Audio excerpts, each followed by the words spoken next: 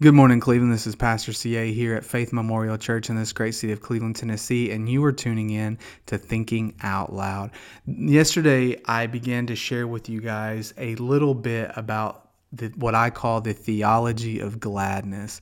And this is a theological framework that I have been developing for quite some time, because it flows off of an experience that I had. And I shared yesterday with you about how I spent the majority of my life in depression, especially in my adult life, and then even once I became a senior pastor, how that escalated and deepened. And that one day I experienced what I call the baptism of joy, where the depression was broken off of me and I experienced the oil of gladness being poured out upon me in a very tangible way.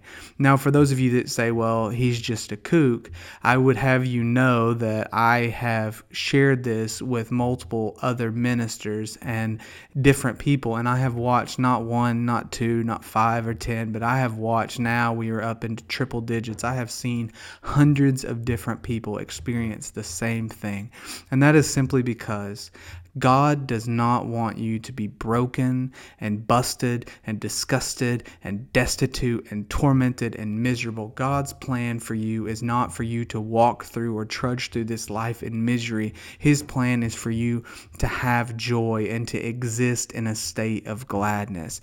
Now, before I move any further, I want to take just a few minutes and I want to explain some distinctions to you.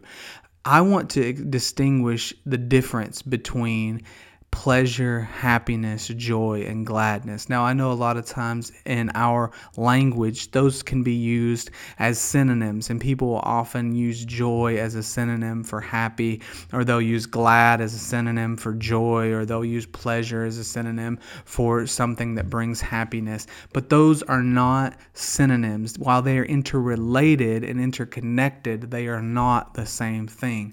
And I want to take just a few minutes to explain the difference, so that as we move forward, you guys will understand what it is that I'm actually talking about. And I want to begin with happiness. Now, people say that the ultimate goal in life is to strive for happiness.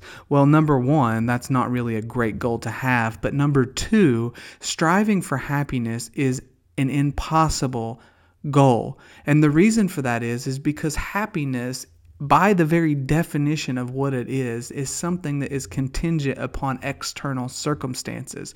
You have no way to control or attain a perpetual state of happiness because it is a reaction to an external event or word or blessing or cursing, if you want to take it away. It is something that you have spontaneously based upon external results. Someone hands you a check for $100, it makes you happy. But when that $100 is spent, you're no longer happy. So happiness is contingent upon a circumstance. Then you move from happiness into pleasure. Now, pleasure is something that is cultivated. It is a taste, if you will. I remember my wife and I, when we began a journey into healthy eating, all of the food that we ate that was gluten-free and sugar-free and this and that, it tasted terrible, because I didn't have a taste for it.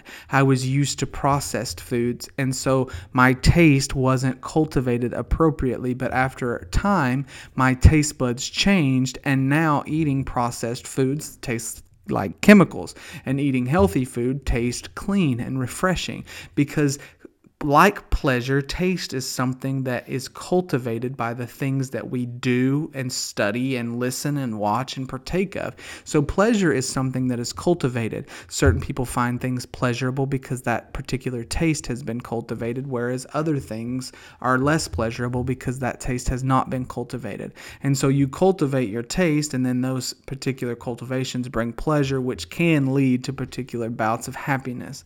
Now you have joy.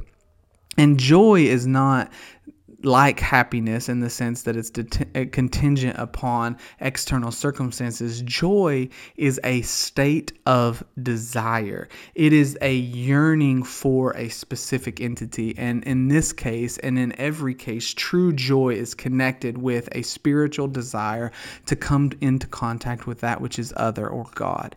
Then you have gladness, and gladness is a state of being. It is a perpetual state of joy. It is existing in the intimate desire for God, and it only comes through that connectivity with Him.